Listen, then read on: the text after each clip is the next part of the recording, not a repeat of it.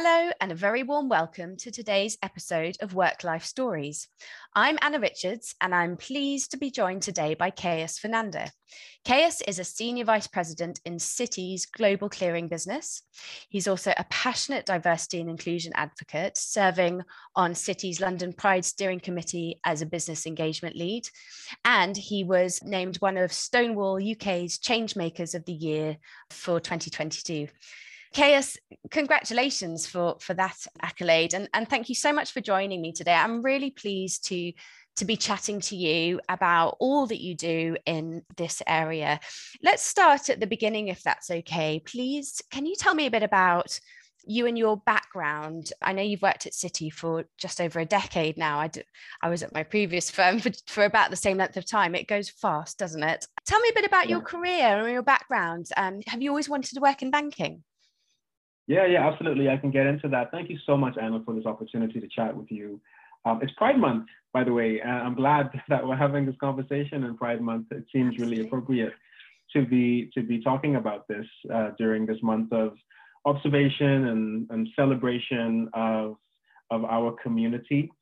So my background, I'm from the Bahamas originally, and I was born there. I went to went to high school there and went to university in the US, and have been working in various places, but decided that I wanted to pursue another direction for my life, and that was to pursue an MBA.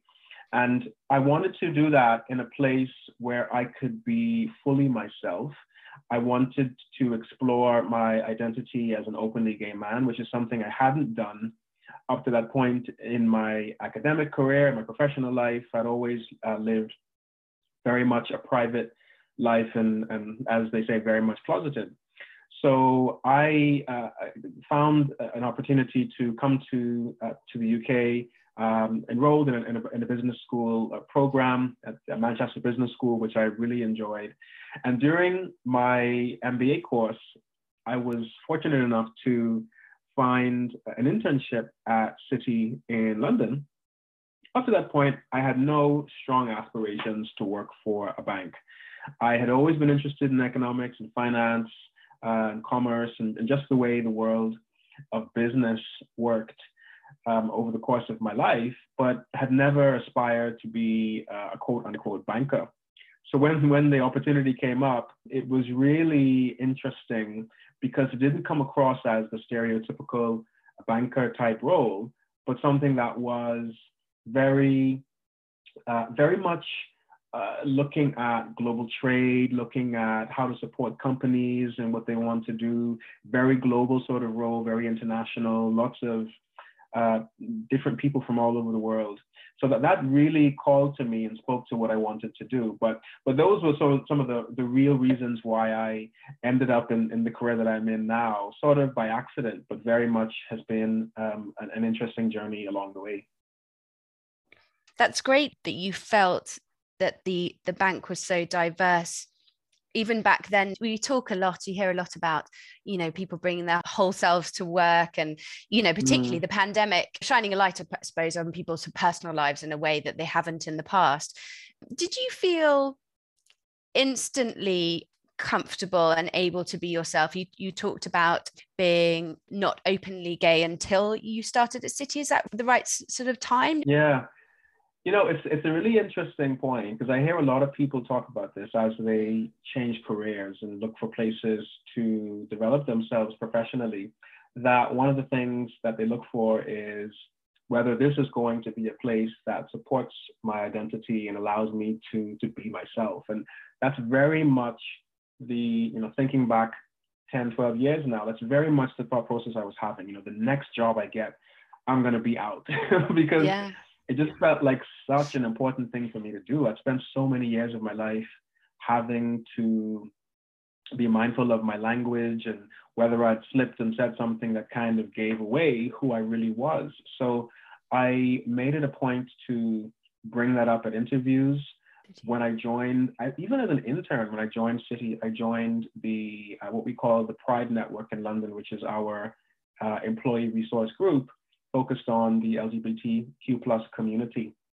But my gosh, I was absolutely terrified. You know, I didn't know what it meant. I didn't know what it meant to be out at work. I just knew I wanted to give it a try. I wanted to see what resources were available to me and how I could be supported. But no, I didn't immediately feel at ease, if I'm totally honest, because there were just so many unknowns for me. And again, you think about, 10, 12 years ago, it was still a very different time to what we find ourselves in today in terms of the conversations that are being had quite openly in the workplace. I mean, people would struggle to say the words Black or gay in conversation, particularly with me at the time. And I've noticed that's very much changed over the years because of some of the things you mentioned, a lot of the external events that have happened, in wider society that have kind of influenced how people working in organizations go about their daily lives. But yeah, it certainly has been a progression over the years. It wasn't an instant utopia at the time. And of course, not only did you make that brave decision to be honest and open back then and have continued to do so, but you've taken a next step, which is to be an actual advocate for some of these issues, and I'm sure a role model to many who are probably starting out now or have done over the last decade. What made you want to actively take part in some of these discussions and really help to drive some progress? What made you feel so passionately about it? It's one of those things that you look back in retrospect, because when I joined, as I mentioned, the Pride Network all those years ago, I was really on the fence, sort of peripheral participant, if I can call myself that. I wasn't actively getting involved in events and helping to organize and advocating and speaking out. I was just sort of dipping my toe in the water and not really being committed to this work. And I'm thankful that I had individuals in the group at the time who recognized that I had something to offer, I had something to say. I was a little bit unsteady on my feet, so to speak. And they were relentless. They really pulled me into things, and not in a way that felt jarring or confrontational or, like I had an obligation to fulfill. But I think the way it was presented to me and framed for me was that it really would go such a long way to helping improve my mental health, my sense of self, my confidence, my ability to really sit at a table or walk into a room knowing who I was, what value I brought to the conversation, and grounding that in my identity, a part of which is being a gay man. So having that become very obvious to me was one of the reasons why I started to get more involved and started to lean into it and enjoy it, going to Pride events and listening to people come and speak at City, people who had gone through this journey themselves, people who looked like me or people who didn't look like me, really share quite openly in words that I could relate to what it meant to live their lives fully out loud. And that was just incredibly inspirational to me. And before I knew it, I was a member of the committee and started to organize events and speaking at events. I remember the very first Pride in London parade that I marched at was such a mix of excitement and terror because London is a huge city, right? And here I am thinking like, gosh, is there going to be anybody in the crowd that knows me? And like, it was this crazy idea that somehow I would be at risk of being outed. But that was the whole point, right? Like putting myself out there. And it absolutely changed my life. It really, really changed my outlook, my sense of self, and also my sense of duty, I think, and obligation to be that role model for someone that I didn't have when I was developing in my career. And so many years that I wasted and so many opportunities that I missed to really take a full swing at opportunities because I was worried about how I might be perceived or whether my gay identity would somehow limit me from really contributing in the ways that I know I'm able to contribute. It's so great to hear you describe your experience in that way. And you know, granted, I'm straight and white, and it's probably easier for me in lots of ways, but the thought of being able to not, you know, I can imagine it being very limiting in my ability to perform professionally if I wasn't able to be myself. So it's wonderful to hear, Caius. And fast forwarding, I suppose, to your Stonewall nomination.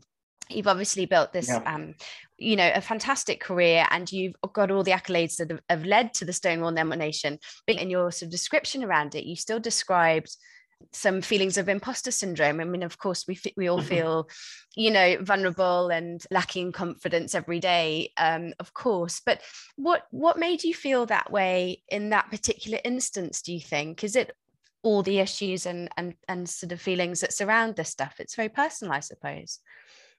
Yeah, I think that I was still thinking of myself as that guy who moved to the UK all those years ago, you know, a baby gay, so to speak. And, you know, I wasn't really out to anyone except my family and a handful of friends.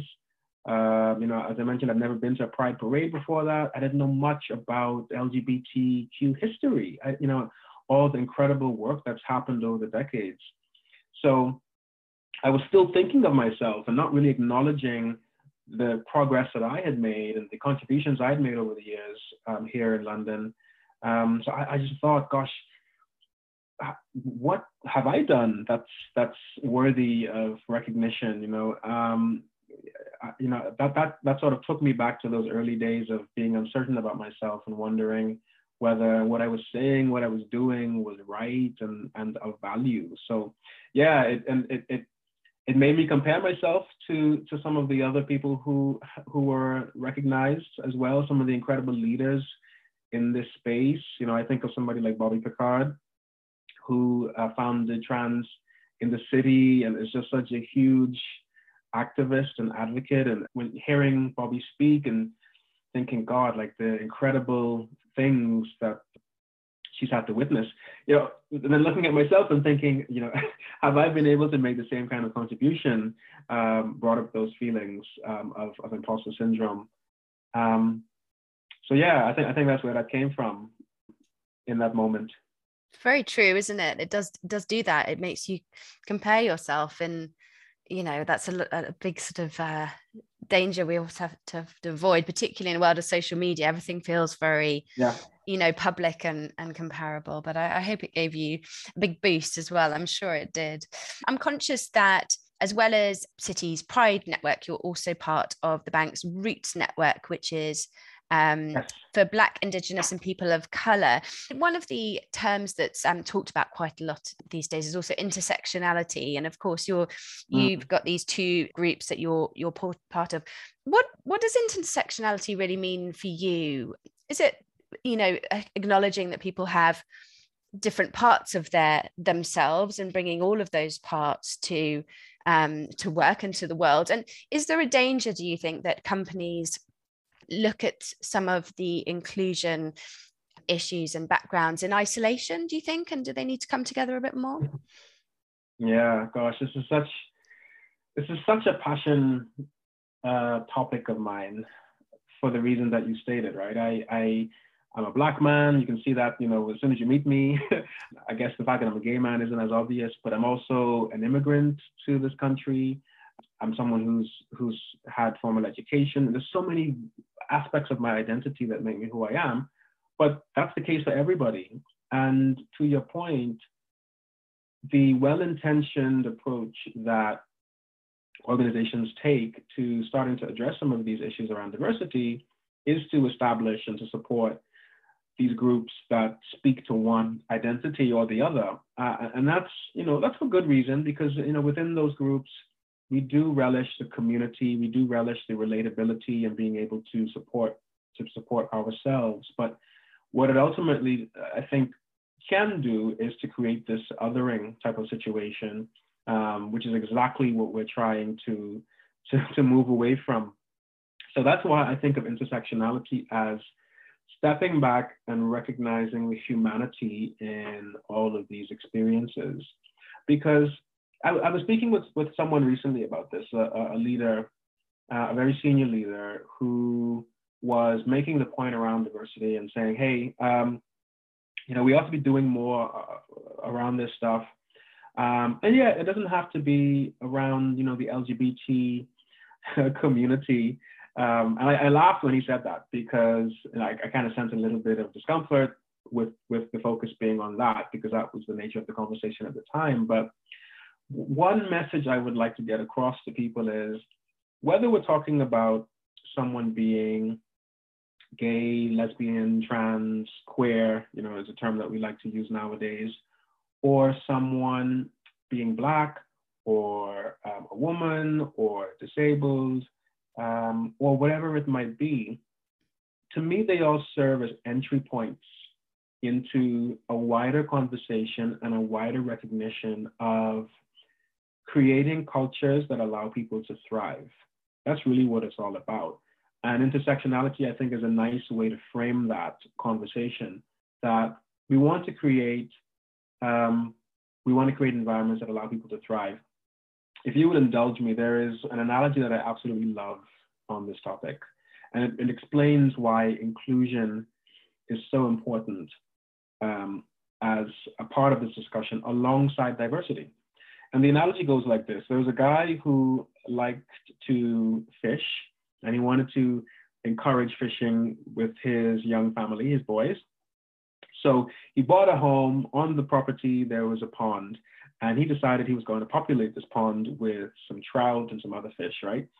He was given advice by an expert to say, if you're going to put these trout in this pond, make sure that you've got an oxygen tank to aerate it, make sure that you've got some logs so that they can hide when they need to, lots of other things.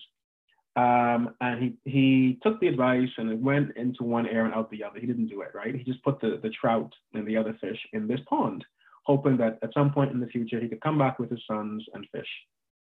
And he comes back to the pond, months later, and finds that while he had populated this pond with trout and all sorts of other wonderful fish, they didn't survive. They died. They were attacked by other fish that were in the pond, because he didn't create the environment that allowed them to thrive. That's what this is all about, in my eyes, is not just bringing different people into an organization and saying that we are champions for diversity. That is great and that's important. But what's the cultural environment that allows those individuals to thrive, to want to stay, to want to develop their careers, to give their all to this organization? I think that's really what this conversation should be about.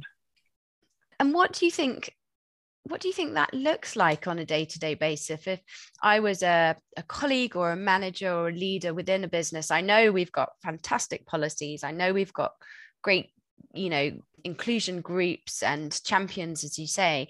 What can I do on a day-to-day basis to be a good manager, leader, colleague for somebody who perhaps was slightly, as we talked about earlier, slightly holding back from being their full sort of true selves at work? Are there any kind of just day-to-day suggestions that you can offer? Yeah, absolutely. I mean, I'll tell you things that helped me for sure. I think reaching out to people and offering proactive support is super helpful. In the workplace, we find ourselves creating, little barriers between human connection that stop us from asking questions or offering support, because we just don't want to offend. We don't want to make assumptions. We don't want someone to feel marginalized. And oftentimes that causes people to feel marginalized and alone, and as though they don't belong. There's this whole thing about, I don't see race, right? People say that a lot, and it's a well-intentioned thing to say, I don't see race, but people who identify with a certain race think of that as sort of being made to be invisible, right? Rendered invisible.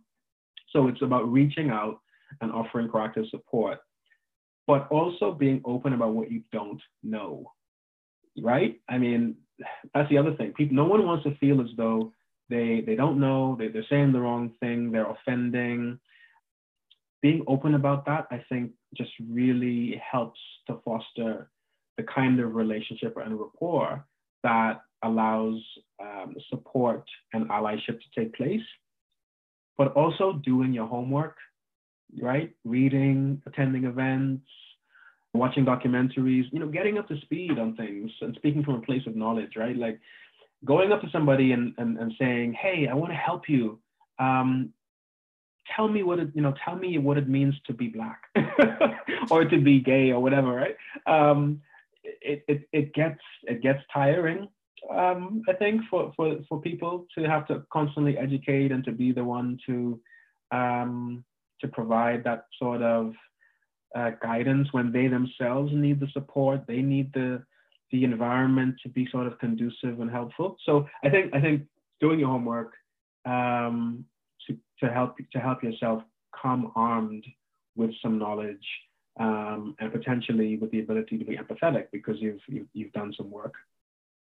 I think that's great advice, actually, because that's something I've certainly struggled with, is the balance between dialogue and being honest about what you don't know and interested in asking questions, but also not asking something, feeling silly to ask a question. And you're absolutely right. Do your homework, and then you feel, like with anything, you feel informed to start off. You're not expected to know everything, and there's, it's not a right or wrong half the time.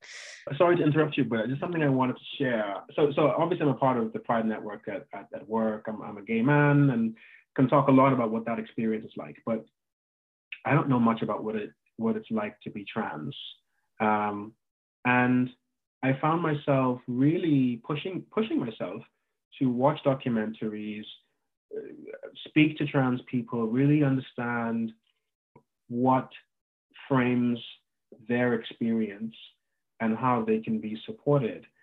Because the assumption is if you're gay, then you must understand all the other letters in the alphabet. But I don't, or I didn't at the time. And I think that that can be an example for other people that no one expects everyone to know everything, but really having that curiosity to see the humanity in someone else's experience, trying to find where you can relate to that, and then educating yourself around how you can help is, I think, hugely important and something that all of us can do, whether we are senior managers or someone's colleague or a parent or a relative or a friend. We can all take that approach, I think. That's fantastic advice, Caius. Thank you. That's everything I wanted to ask you about. Is there any final points you wanted to make, Caius, or do you feel you've chatted through everything you wanted to share today? Yeah, I just want to thank you. This has been such a fantastic opportunity to share with you. I'm so thrilled that your group is interested in the topic and that you reached out. Again, right back to the point around being proactive. I love that. I think that's exactly what is needed. There are people who have stories and experiences to share. We want these platforms. We want to engage, and we also want to hear from others about how they see things and how they would like to support and what can be done to collaborate. I'm really encouraged by it all. I would say to anyone who's a listener who can support employee groups in their places of work, please do so. They are hugely important. They have transformed my life. There's no two ways about that. They need help. They need money.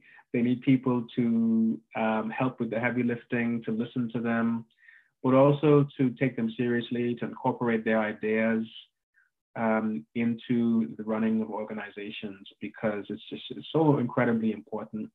Culture is important, and these groups go a long way to improving the culture of an organization. So if you can support them, create them if they don't exist, and really try to embed them into the commercial day-to-day operations of an organization, I think you will see real value from that exercise. So that's the last thing I wanted to leave as a call to action. Thank you so much, KS. That's a really positive and practical note for us to finish our conversation on today. I really appreciate you joining me and taking the time to tell us all about you. I think our listeners will find it incredibly valuable. I know that I have. And thank you to our listeners as well. You can find out more about Work Life Central at worklifecentral.com. You can follow us on LinkedIn, Twitter, Facebook, and now Instagram as well. And you can stay tuned for more from Work Life Stories coming soon. Goodbye.